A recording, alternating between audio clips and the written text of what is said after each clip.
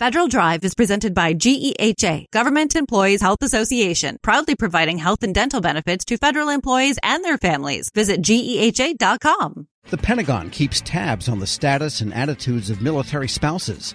Its biannual survey asks about satisfaction with military life, finances, employment, and a list of other factors. For what leadership learns and how they use it, we have the Deputy Assistant Secretary of Defense for Military, Community, and Family Policy, Patricia Barron. Ms. Barron, good to have you with us. Hello, Tom. I'm really excited to be with you today. All right, and the latest survey is out in the field, fair to say. Correct. It currently is being fielded, and we're hoping that many spouses have received it in the mail or are learning more about it. And is it, by the way, is it a mail survey that they fill out with a pen and pencil and mail back, or can they do it online? They can totally do it online, and there's also a QR code that we have that they can scan to make it really easy for them to do so. And give us a sense of the scope. I mean, how many military spouses are there? Probably most members have a spouse, I would think, or the majority. Well, more than half of our military service members are married. Therefore, we're looking at about 600,000 active duty military spouses. Wow. And what is historically, the return rate that you're getting, the participation rate in the survey? We actually did pretty well the last time we fielded this. The percentage went up a bit more than we have had in the previous iteration. So we're excited that we're going to be able to increase that percentage even more. So we're trying to get to about 25% return rate, which would be fantastic. Yeah, that's a really projectable sample if you get, 150, 200,000 or so returns. Absolutely. And every single one of those returns tells a story, and we are anxious to hear about it. And do you get a good geographical distribution? Because, a spouse in Okinawa may have different concerns than a spouse in Paris Island. Absolutely. We send CONUS and OCONUS. And I would also say that while you're taking the survey, you're able to tell us exactly where you are. Got it. And what do you ask, actually? What are some of the key questions? What's important to us is to really hear from our spouses about their current status of their satisfaction with military life. What types of things can we do to increase the quality of life that they're experiencing? And, I'm a 30-year active duty spouse. Certainly grew up in the Army as an Army spouse. Currently have a daughter that's an active duty spouse and a veteran. And so the discussions that I have with many, many younger spouses are important to me, but having this survey fielded is the best way for the DoD to get responses back from the field. And we really use the information that we receive to look at our current quality of life programs and make adjustments as needed. And that brings up an interesting question. If the couple, if both spouses are in the military, are they both military spouses and therefore they can fill out the survey? I have had active duty spouses, mostly females, tell me that they received the survey in the mail. And so they're an active duty service member as well as an active duty spouse. So perhaps the answer is yes. Yeah, interesting philosophical question, I guess, because they're a spouse and a military member, and both sides are, both of the couple. Give us a sample of the kind of learnings that you, say, received in the last round that were significant enough for, say, the Pentagon, the brass, to wake up and look at this and maybe take action. The last time that this survey was fielded, we did something really interesting. We asked two open-ended questions. And so we were able to receive qualitative data as well as quantitative data. To tell you the truth, those open-ended questions gave us a lot of insight into the current status of how spouses were feeling about their military life. For the most part, I think that we heard that there was satisfaction with military life, but there were certainly some points of what I would say pain points. Childcare is always something that comes up, just not having enough childcare available to those spouses that want to be in the workforce. Speaking of workforce, you PCS so many times throughout your military spouse's career that maintaining a career, finding employment can be very, very difficult. So we heard that loud and clear. We also heard an awful lot about work-life balance. That's something that, young generation really values, and we took that into account. And so what have we done with, let's just take those three topics, for instance, when it comes to childcare, spouse employment, and work-life balance. Certainly with childcare, besides the military construction bills that have come out that look at, building new child development centers centers in the near future, we also need to look at the now. And one of the things that we realized was that we hadn't looked at the childcare workforce in a very long time, and we needed to see if we were competitive still with the childcare market. And we took a deep dive into that, came up with an awful lot of ideas on how to better develop that workforce so that we can get the best people,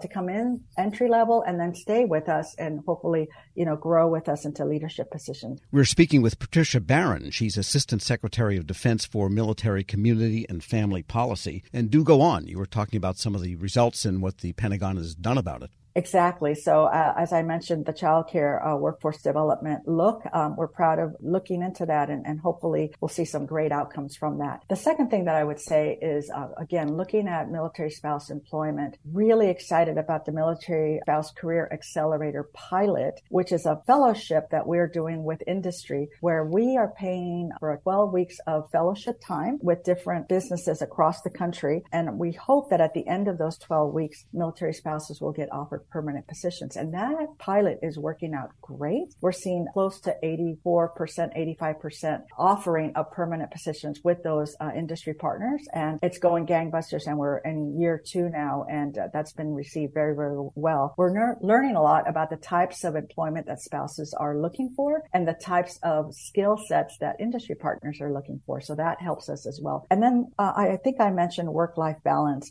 Where does the military community family policy come into play? Well, we own a military welfare and recreation policy, MWR policy. So I've asked our team to look at what opportunities are out there for families to get together when they do have time off. Are we looking at outdoor recreation? Are we doing more in that space? Or are we making it so that families can come together at certain places on the installation? I want to come back to the question of careers, because one of the difficult challenges over the years has been licenses that don't transfer from state to state. In some sense, people that are, say, I'm making this up, computer programmers are more portable than someone that does manicures, where you need a license from state to state that doesn't transfer.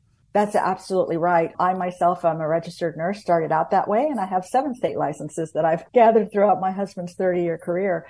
And so we know that licensing, reciprocity, and portability is incredibly important. What ended up happening last year on the 5th of January, actually, I remember that because that was my anniversary day. The president signed the 5th of January. We had new legislation that basically asked the states to provide a license reciprocity to spouses when they PCS into that state. Now, states are still looking at what that means to them and how they're going to implement that law. But in the meantime, our Defense State Liaison Office has done incredible work around interstate compacts for different career paths. And we see an awful lot of success there and hope for more success. And one of the issues other elements of the military have struggled with is the housing problem, areas where the housing is substandard or contractors operate dumpy apartment buildings or the military itself does. And then moving contracts, that can really be a bugaboo, and they're having trouble getting that all redone through the contracting mechanisms. Does it ever get frustrating to see these things come up on the survey, and yet you don't really control military housing or the moving contracts and so forth? How do you project the results to make sure that you can say, hey, brass, listen to this, look at this? I mean, you are brass, so maybe you're at the table. That's exactly right. What I would tell you is that we take all the information and we don't just keep it to ourselves. We share it with every one of our DoD colleagues that have skin in the game, equity, the ability to make changes. And because of the survey results that we received on a lot of different issues, we're able to take it to the different departments within the department, if you will, and give them a heads up that this is starting to really bubble up and we need to get very serious about looking into it. And we have. There's been an awful lot of new policies that have been put in place to get after the housing crisis, which, as you know, happened about 4 or 5 years ago. There's been a lot of work done around that. And when I go out and I visit with spouses at different installations, I ask specifically about how things are going in some of the areas that I'm not responsible for, just so I can bring back that updated information and share with my colleagues. And by the way, does the survey take data about gender and race and those kinds of things so that you can sift the data and attitudes according to different demographic pieces? We do in the demographic section of the survey, but we don't specifically ask about DEIA. No, but can you tell, say, whether women have greater issue with a particular topic than men, or black people have a particular attitude toward a given parameter versus white people or Hispanic people, that kind of thing? I believe if we were to really parse out the demographic information and compare it to answers, obviously everyone can be very secure that their answers are private and actually not anything that we can get back to and say, oh, this person said this thing. It's a very secure survey in that respect. But overall, we can see if enough people have answered in a certain demographic, we can kind of tell that there might be something that we can glean from those specific demographic categories. But I would say overall, just to remind your audience and our fellow military spouses that that's why it's so important to take this survey. And so the survey can be found at dodsurveys.mil. I'll say that one more time, dodsurveys.mil, because everything that you tell us is important. And the more of you that take it, the better we can look at different specific areas as well as demographic areas to see where we can make some changes. Any other big topics we should know about? Yeah, this is a really good news story about some of the changes to policy and programs that we've done based on the results. One is the pet transportation policy that just went into place that allows for pets to be transferred during a PCS, and then also dependent care flexible spending account for our military families. Good to know that Thor the Labradoodle makes it to the new base. Patricia Barron is Assistant Secretary of Defense for Military, Community, and Family Policy. Thanks so much for joining me. It's been a pleasure talking to you today, Tom. And again, let me say dodsurveys.mil. The more we can get folks to take the survey, the better off we're going to all be so that we can increase quality of life for all our military families. We'll post this interview along with a link to more information at federalnewsnetwork.com/Federal Drive. Tune into the Federal Drive wherever you are. Subscribe wherever you get your podcasts. Leadership today, especially within the federal workforce, is being tested more than ever before. As the Cybersecurity and Infrastructure Security Agency's Chief People Officer, Elizabeth Comstetter sees a focus on people as absolutely crucial to her leadership style. Comstetter joined Shane Canfield, WEPA CEO, to reflect on her years of experience leading in the federal human capital space. Hello, and welcome to the Lessons in Leadership podcast. I'm your host, Shane Canfield, CEO of WEPA. Today I'm joined by Dr. Elizabeth Comstetter, Chief People Officer at the Cybersecurity and Infrastructure Security Agency. Elizabeth, welcome. Thank you. Great to be here. In your current position at CISA, one of your responsibilities is ensuring a people-first culture. Explain what that is, and what's the role of leadership in creating and shaping that culture? Yes, at CISA, really paramount to our culture is a people-first driven aspect, so that we are really looking at how do we accomplish our mission through our people. And in order to do that, we really value our people. We want them to feel empowered and supported and respected, and also that their managers care about them. So well-being is important. Psychological safety in the workplace is important, so that all voices and ideas are heard. So I like to call it our North Star. Having a people-first culture really starts with the people in order to get our incredibly difficult mission accomplished. In terms of leadership, which is a great question, I think we all know that culture is really driven by leadership and the behaviors that we allow and we reinforce in our leaders. So we really work at making sure that our leaders are bringing out the best in their people every day. So again, that they feel they can bring their voice, especially an opinion that might not go along with the majority of a group, so that we get that diverse perspective. We get those different ideas and experiences.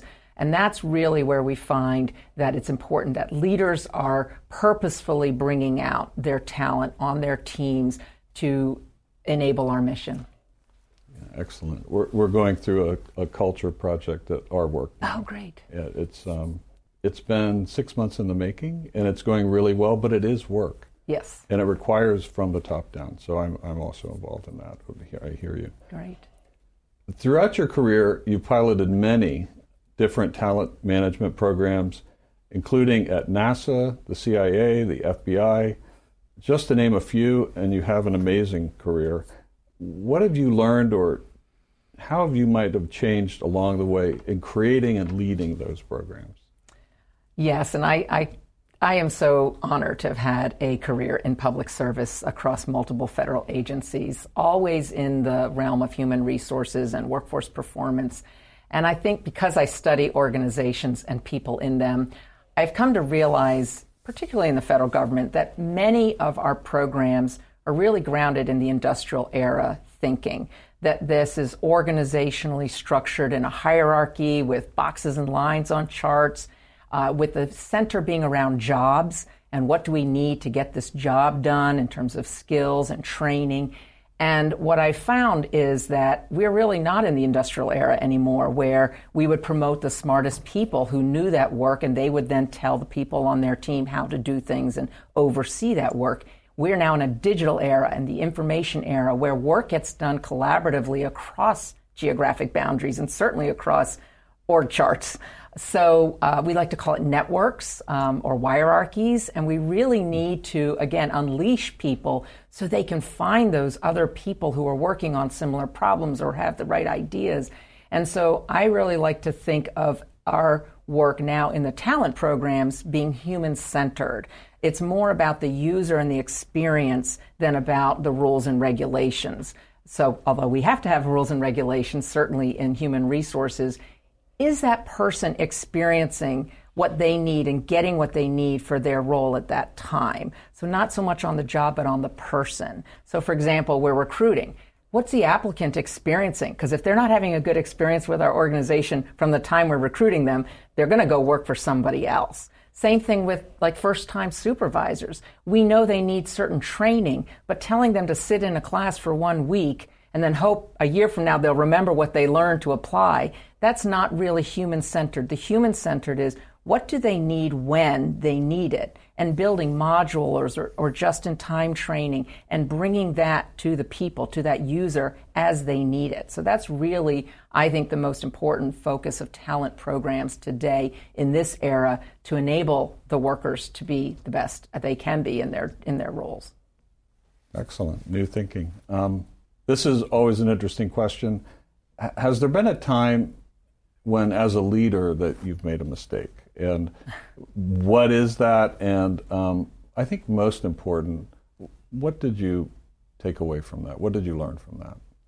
Well, I kind of chuckle because I think as leaders we have to learn to recognize our mistakes, admit our mistakes, and that they are opportunities to learn. And so I've had to do my own self-reflection on making mistakes and when things don't turn out the way that I expected them to.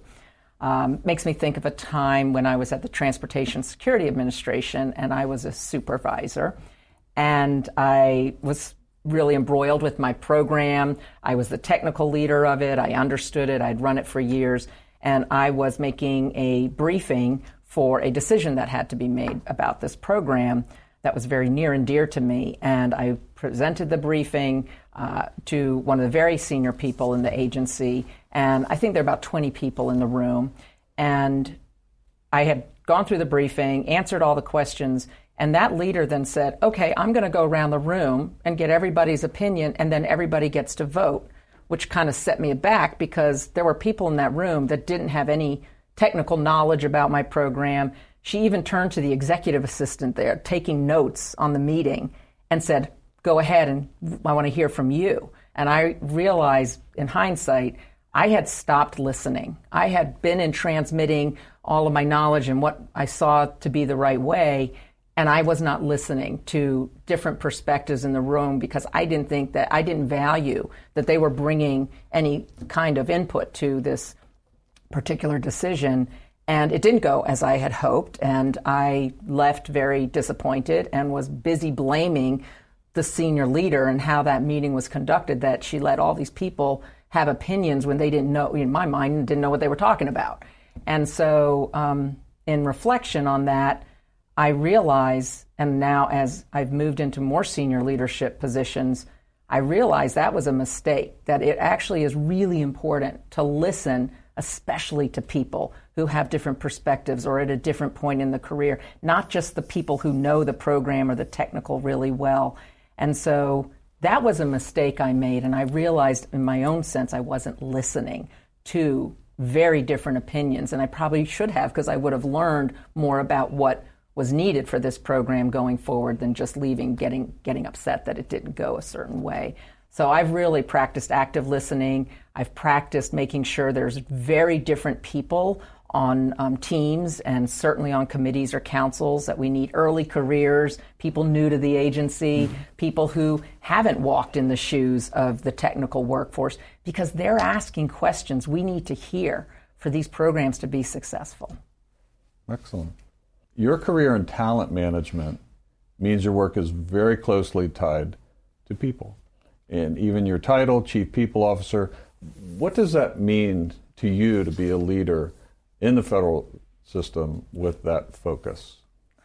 Isn't that a great title? I just love the title Chief People Officer, and I think it's my dream job, really, to be focused on people and culture and the workforce strategy for the whole agency.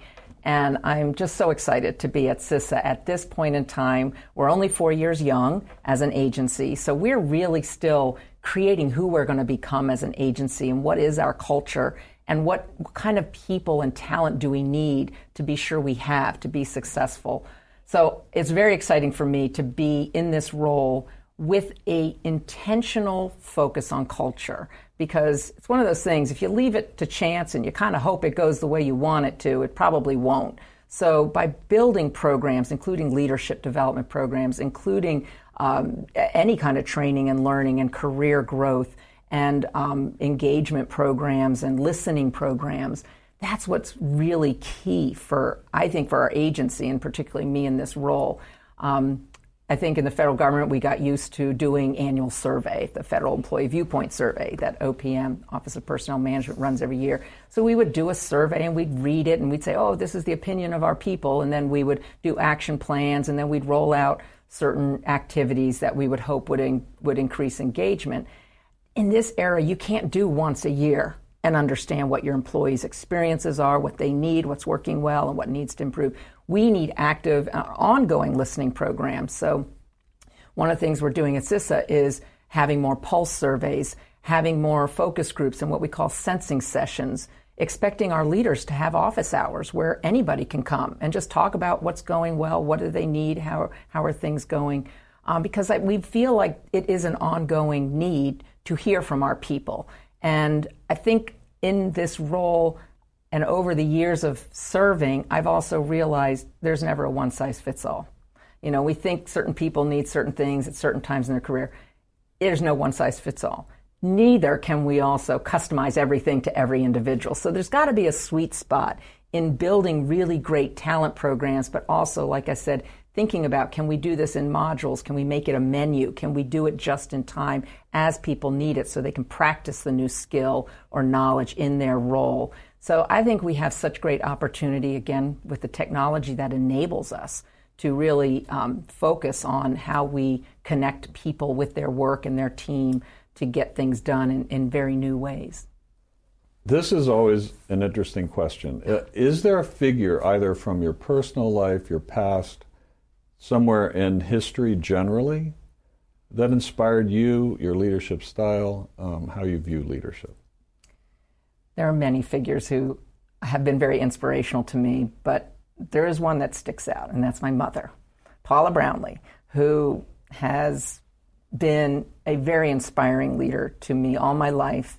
And I think because, first and foremost, she had a strong family and a strong career. And that's something I always wanted.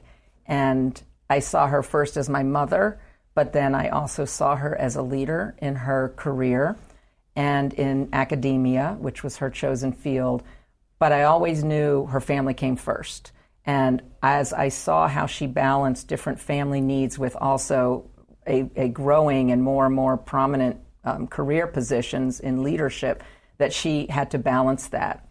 And I think I learned from her that you can have both. You have to focus on different things through your career and through your life, but that you don't have to trade one for the other. I've been happily married for 32 years, and I'm a mother of twins who are almost 24 years old. And I've had a great career in public service. So I think that having her as a role model has really helped me find my own courage, find my own confidence, and find my own voice in how I can prioritize the things that are most important to me so that I can actually balance both family and career. And you're doing it well. You're Thank you. Having known you now for 7 or 8 years and worked alongside you, your passion is infectious. Thank you. Your intelligence and the thoughtfulness with which you approach all of these issues, it's an honor for you to be here, and thank you for your time. Thank you very much. I'm Shane Canfield, CEO at WEPA, and until next time, have a great day. Find the full podcast and future episodes of Lessons in Leadership on the Federal News Network app and anywhere you enjoy your podcasts.